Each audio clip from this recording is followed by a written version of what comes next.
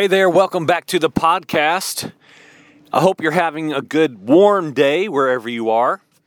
There's still some snow on the ground here. I am heading out to work. It is a balmy 32 degrees. Some sunshine would be nice. You know what I'm thinking this morning is, obviously we are in southwestern Virginia. We get winter here. Nowhere near like I did back in Illinois days. Midwest, Northwest, I don't know how farmers do it in the northern states. I mean, my goodness. Like this morning, we had to take care of 7 head of cattle. 7. Not 70, not 17, 7. And it becomes quite an ordeal. I mean, I don't know. I know that people, like legitimate farmers, have things much more greased and smooth than what we do. I can't say anymore we don't know what we're doing, but we're not we're not the best examples of how to do everything really executed perfectly. And so, I'm taking hay out on my tractor. It's below freezing. My tractor is running pretty well, but not at peak performance because it's just cold, so I had to wait for it to warm up some. Hadn't run it for a few days. I forgot I had the cultivator on the tractor from when we turned over a potato patch last week. So I had to take that off, put the hay spear on, move the cows, take them grain, load up the hay bale, take it out on the tractor, and obviously we're talking ankle deep mud and other materials, slushy that you're walking through. I mean, and I'm just thinking, like, how do men do this in, like, Montana? Now, I've been out there, Wyoming, Montana, parts into Nevada, and I remember seeing large cattle ranches that were obviously very prepared for a lot of snow, like feet of snow, so much so that they had these, I couldn't tell you how tall they were, at least 6 feet, pedestals where they would place the hay bales in the winter. I remember asking local people, like, what are these things out in the middle of these pastures in late fall? Well, that's to elevate the hay bales because they get so much snow and it gets packed down and the cows walk on it, and the hay has to make sure it's elevated enough for them to get to. I'm like, and so I'm thinking here in just this tiny bit of agriculture we do here, farming, I'm like, man, I understand now. I have understood, for the last couple years, but incrementally more and more, like how people can make this a livelihood as far as the labor part goes. Now, monetarily, boy, I don't know how in the world, but as far as like time-consuming things, if you had a bigger farm with a lot of cattle and other animals and, way more than what we have, man, that would be quite a job, I mean, to say the least. And so this morning, I'm hoping to drive out and get some work. What I went to bed thinking about and what I woke up with on my mind this morning. As a family, we read some Psalms last night, and it just so stirred me. I mean, it was just so, I don't know, there was just something about it as I read it, and as we talked about it, as my son asked some questions and we asked him questions, just thinking about some of the things we're told in the Psalms and some of the perspectives of course, David, we know. Some stuff, like I'm looking right now on chapter 90, says a prayer of Moses, the man of God. And Asaph, I believe, wrote some Psalms. Whatever the case, the thing is, I just really, sometimes I read the Psalms and they just really strike me in a way that's more than, there's plenty of people, we've all met people in our life who generally older people, I read 3 Psalms every morning at breakfast. Or, they have had probably the most regularity of reading of anywhere in the scriptures, I would assume. I know people who read the Psalms who aren't Christians. It's just good reading, some would say. But of course, we who are in Christ and are living according to this mysterious Word of God that's living and active, and it does something in us. It divides things in us. It brings conviction. It teaches. It trains.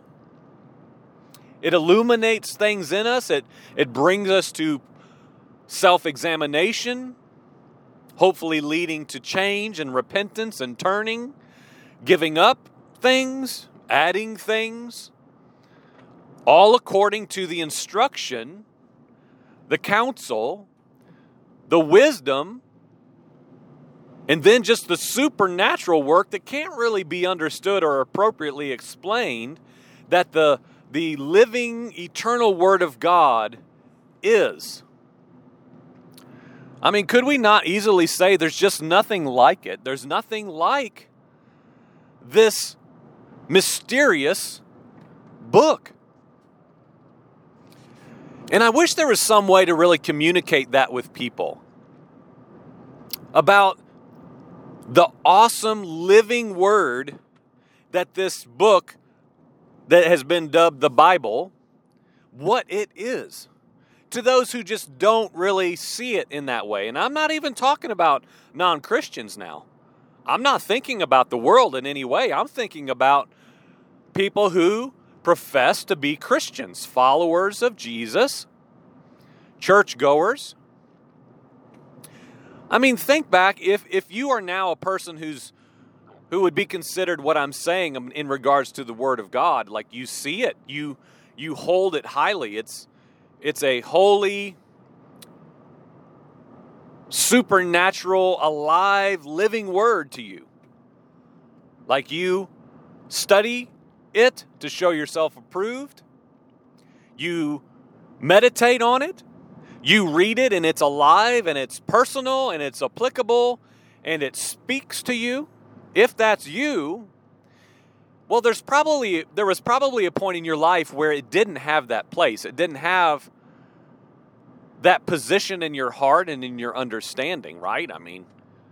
I remember when the Bible was just something I was supposed to read and never really understood why. I knew I was supposed to. I knew I didn't want to. But you have to. You'll be better, right? And we did it more as I wouldn't say at all it was in faith. It was just a duty. I know I'm supposed to read this, so I guess I will. We saw it through the lens of Sunday morning services. We would read it, and we would hear someone speak out of it. But it wasn't this living, ongoing, vibrant Word of God that well, let me ask you this. Here's a very practical question. Like when you go somewhere, when you go to visit friends, when you go on vacation, when you travel to see family, when you go into town, when you go to hang out with your friends, does the Word of God go with you? Like the printed book that you own and possess, does it go with you?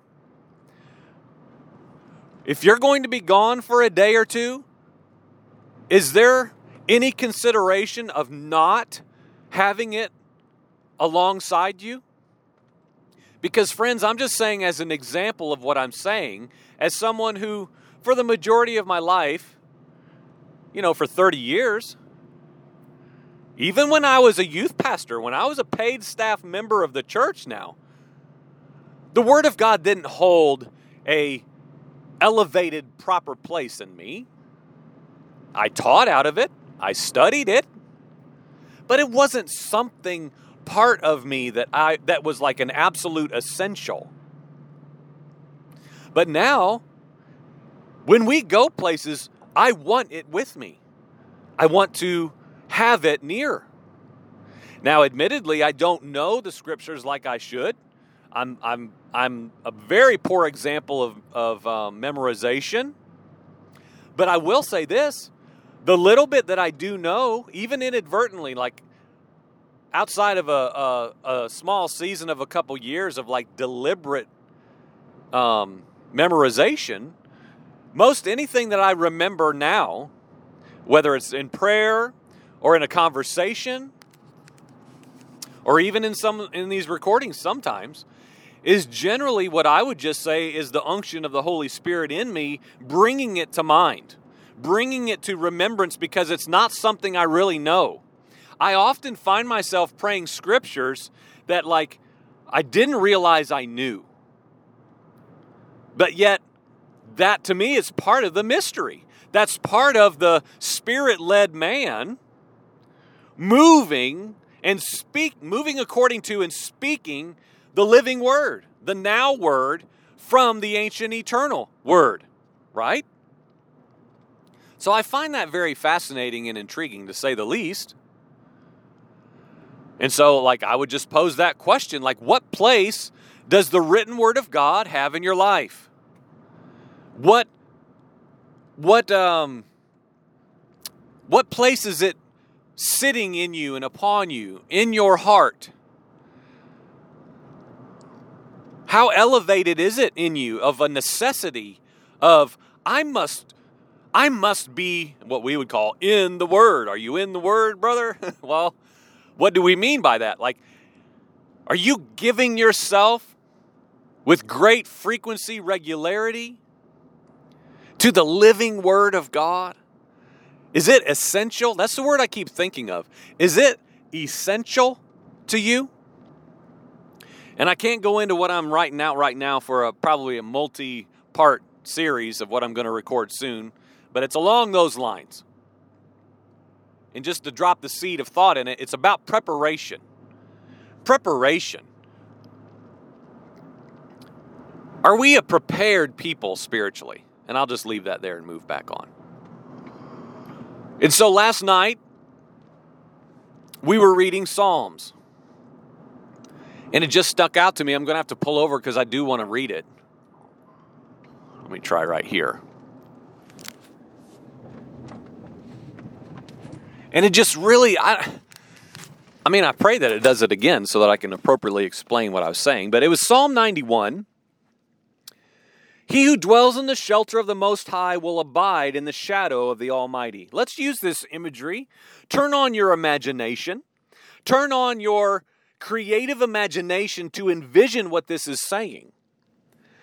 He who dwells in the shelter of the Most High will abide in the shadow of the Almighty. Your dwelling place will be in the covering shadow of Almighty God.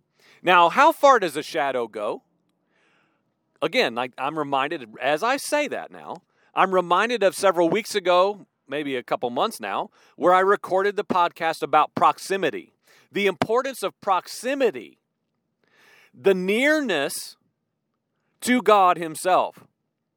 Well, how do we do that? That's a long, we won't have time for that, but the blood, the Hilasterian, Christ who is our mediator, like through Him alone do we go to the Father, that type of thing. So if we're in this shadow, we're probably pretty close because a shadow is only cast so far. Verse 2, I will say to the Lord, my refuge and my fortress, my God in whom I trust. It is He who delivers you from the snare of the trapper and from the deadly pestilence. He will cover you with His pinions, and under His wings you may seek refuge. With my son last night, he raises chickens. We talked about that. What does the hen do, Noah, when you come at her to grab her chicks? Well, she spreads out her wings and she puffs herself out and she basically makes it very clear, get out of here. So let's use that imagery, right? Under His wings, we may seek refuge. His faithfulness is a shield and a bulwark. So his faithfulness, okay, let's set aside our own now. God, Yahweh God, Elohim of Elohims, the perfection of every single thing that ever was, now is, and ever will be, the perfect creator, Yahweh God, his faithfulness is a shield and a bulwark, unmovable, unshakable, the perfect defense. His faithfulness is that for us. And because of that, you won't be afraid of the terror by night, or of the arrow that flies by the day, the pestilence that stalks in the darkness, or of the destruction that lays waste at noon. Okay, so let's I don't even have time for all these things. I didn't even realize, right? We could do a verse by verse commentary. But in verse 6, 5 and 6, terror of night, arrow by day, pestilence that stalks in the darkness, destruction at noon. Y'all, do we realize all that is pursuing us? Everything that's pursuing us. Yesterday at work, I listened to, I think it was part 3 of the What is Man series, because I felt the Lord wanted to speak something to me out of that from back in February. To remind me of some things of what? Of the dominion reality. The dominion. Are we walking? Am I walking today in light of that dominion position? That I have been given the charge from Yahweh God himself to walk, putting this earth under my subjection, in his authority, in his government, underneath his preeminent rule and reign, the purpose of man. Why? Verse 5 and 6. There is plenty pursuing you, friend, to oppose you. During the day, during the night, at noontime. But we have been given one who is faithful, and he is our shield and bulwark. 1,000 may fall at your side and 10,000 at your right hand, but it shall not approach you. It shall not be near. It shall not be upon you. You will only look on with your eyes and see the recompense of the wicked, for you have made the Lord my refuge, even the Most High, your dwelling place. Psalm 91:9. Okay, so let me ask this question. Is the Lord himself your dwelling place?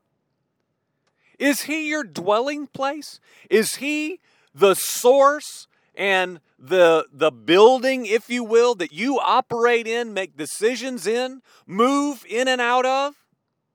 Is he your dwelling? Is he your abode? Himself. No evil will befall you, nor will any plague come near your tent. Here's more stuff against us. Evil, plagues. Verse 11, he will give his angels charge concerning you, to guard you in all your ways. They will bear you up in their hands, lest you strike your foot against a stone. You will tread upon the lion. You will tread upon the cobra. The young lion and the serpent you will trample down. Because he has loved me, us, God. Okay, this is Yahweh God speaking in verse 14. Because he, us, because they have loved me, therefore I will deliver them. I will set them securely on high, because they have known, what? My attributes? My Son? My goodness, my kindness, my loving kindness and patience, no, because they have known my name. I will set him securely on high, because he has known my name. He will call upon me, and I will answer him. I will be with him in trouble and distress. I will rescue him. I will honor him. With a long life I will satisfy him, and I will let him behold my salvation. Oh my gosh, y'all. That last part is like the grand finale of a fireworks display to me this morning. And it was last night. Listen to what this is saying. Because he has loved me, God says, I will deliver him. I will set him securely on high because he has known my name, that he himself even reveals. It's nothing that we can boast on in our own self, in our own condition, our own best efforts. He reveals his name as he calls us and woos us, and then because we have known his name that he himself has revealed to us, he will set us securely on high. Friends, we serve a good God. Verse 15, he will call upon me and I will answer him.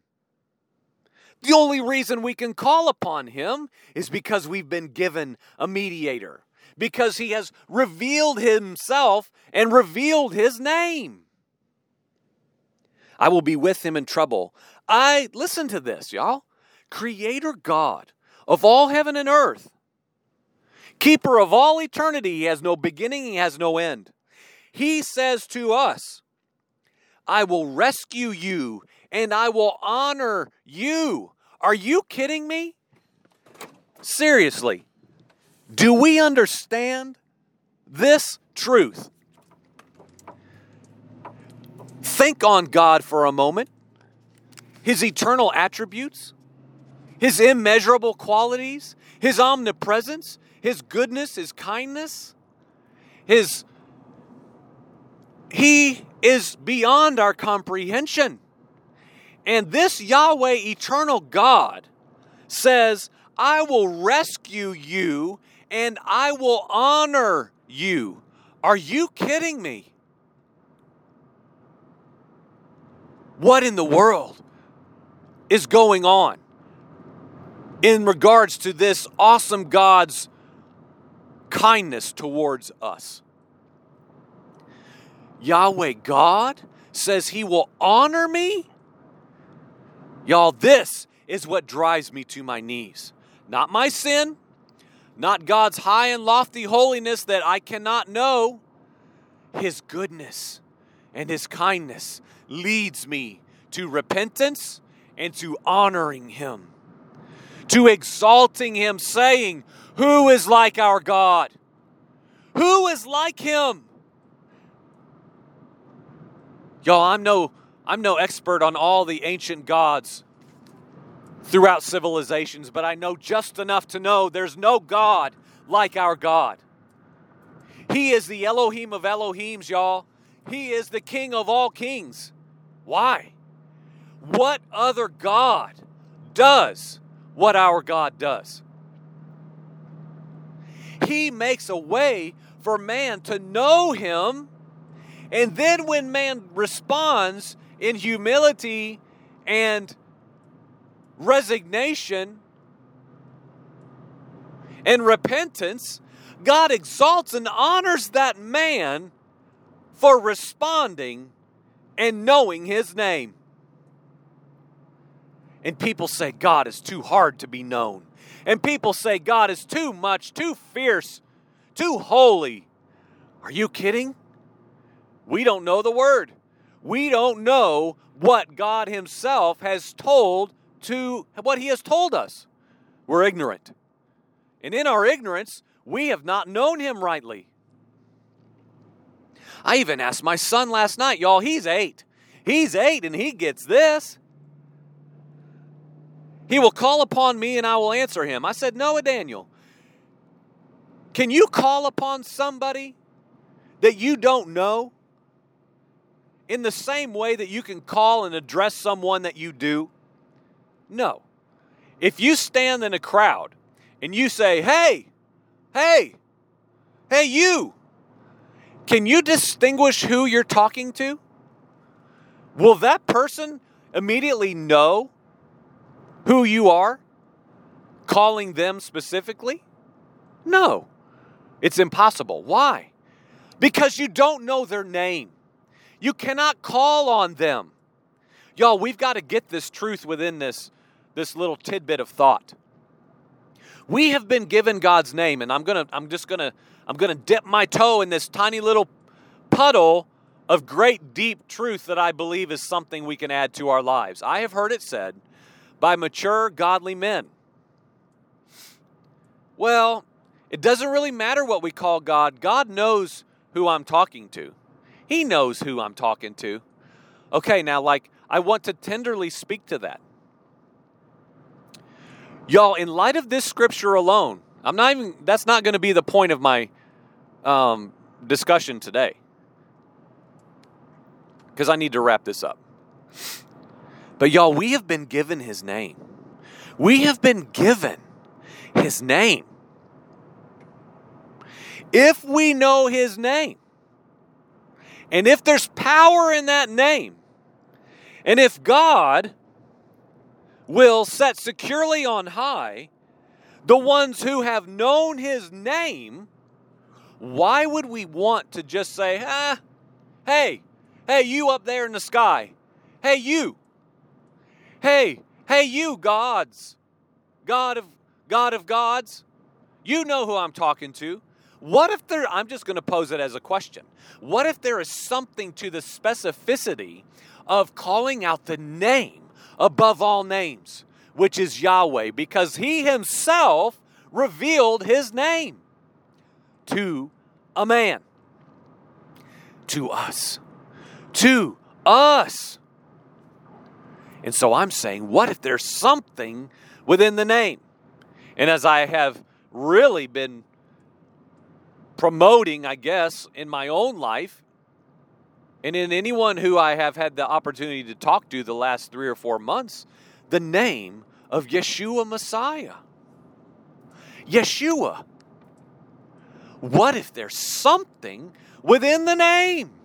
Because we know for certain, because I'm not hung up on translations now. It's not about, let's not be silly. I don't like it when people say all things making sound like they're holier than me because they say Yochanan instead of John. No, I'm not talking about that. I'm not saying people don't do that. Sure they do. Of course they do. But so what? So what? That's not the point.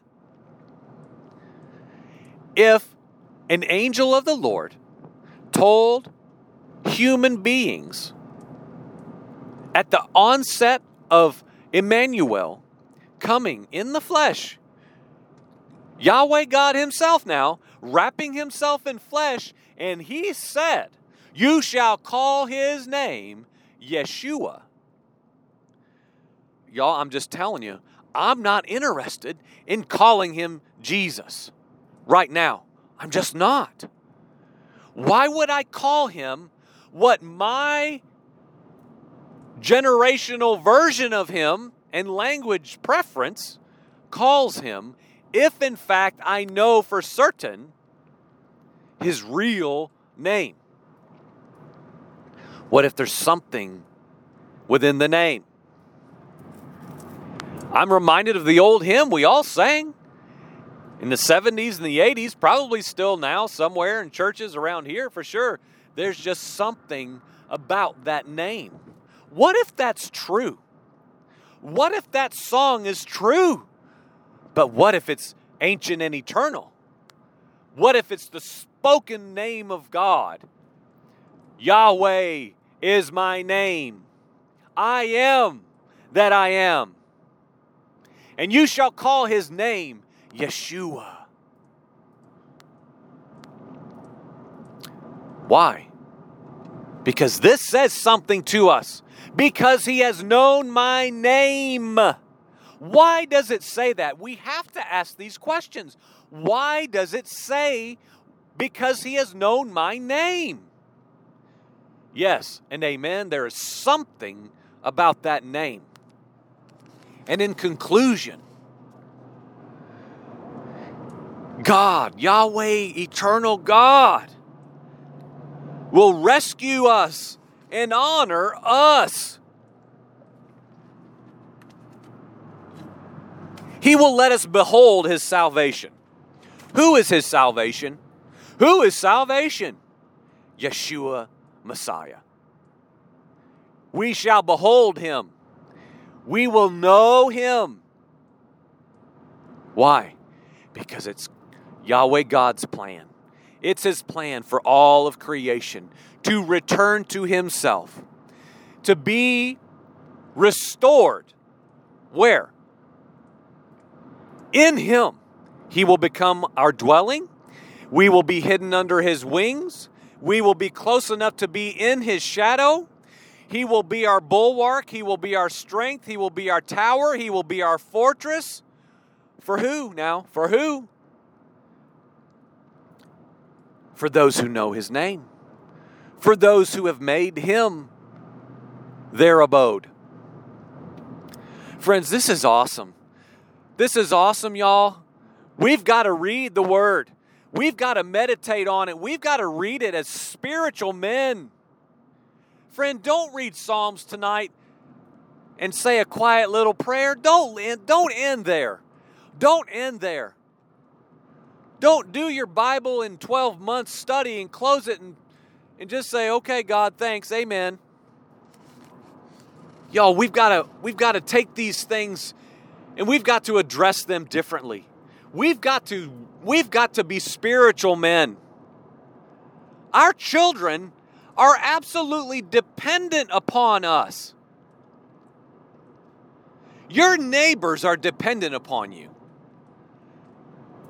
All of creation is groaning for what? For the manifest sons to come forth on the earth. Oh, y'all. How do we do that? How do we do it? Spiritual men. Men blown about by the Spirit of God. In one way is right here. Meditating on the supernatural oracles of God, literally upon pages of paper. Get it out. Dust it off. Study, study, study. Read more. Meditate more. If you spend 4 hours a day doing it, do it 4.5, friend. Let's do more. Whatever that means for you. Whatever that means for us individually. Can we just, well, I can't do that. I don't do that. There's no way. Well, what can you do?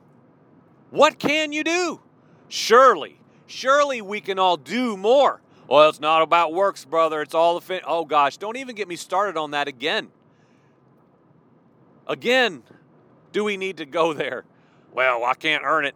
We are talking about reading Psalm 91 and especially the end of that chapter and saying, oh my goodness, I have to respond. Oh God, you're so good. Oh God, you're so kind that you would invite me to know you. Oh, here we are again. Master's table. Master's table. Wedding feast. I just want to stare at the Master and say, I can't believe I'm here. I want to look at you beside me and say, brother, can you believe we're in here? Do you see him? That's the Master. He's right there. I'm in his shadow. We're in his dwelling place. I want to look around the table. Y'all, can you believe this? We're at his table. We're in his house. He's so good. He's so awesome. I don't belong here. What an awesome thing. We must respond. And friend, if you don't live in that place, if you think you deserve to sit at the table, boy, you better do a garment check real quick, friend. You better do a garment check. You might be wearing some clothes that you brought in. And oh man, take them off. Put on the required garment, friends. Don't get kicked out of the banquet. Be received. Be found rightly clothed. Oh, Lord, help us. What an awesome thing it is to be in the kingdom, seated at the King's table. Amen.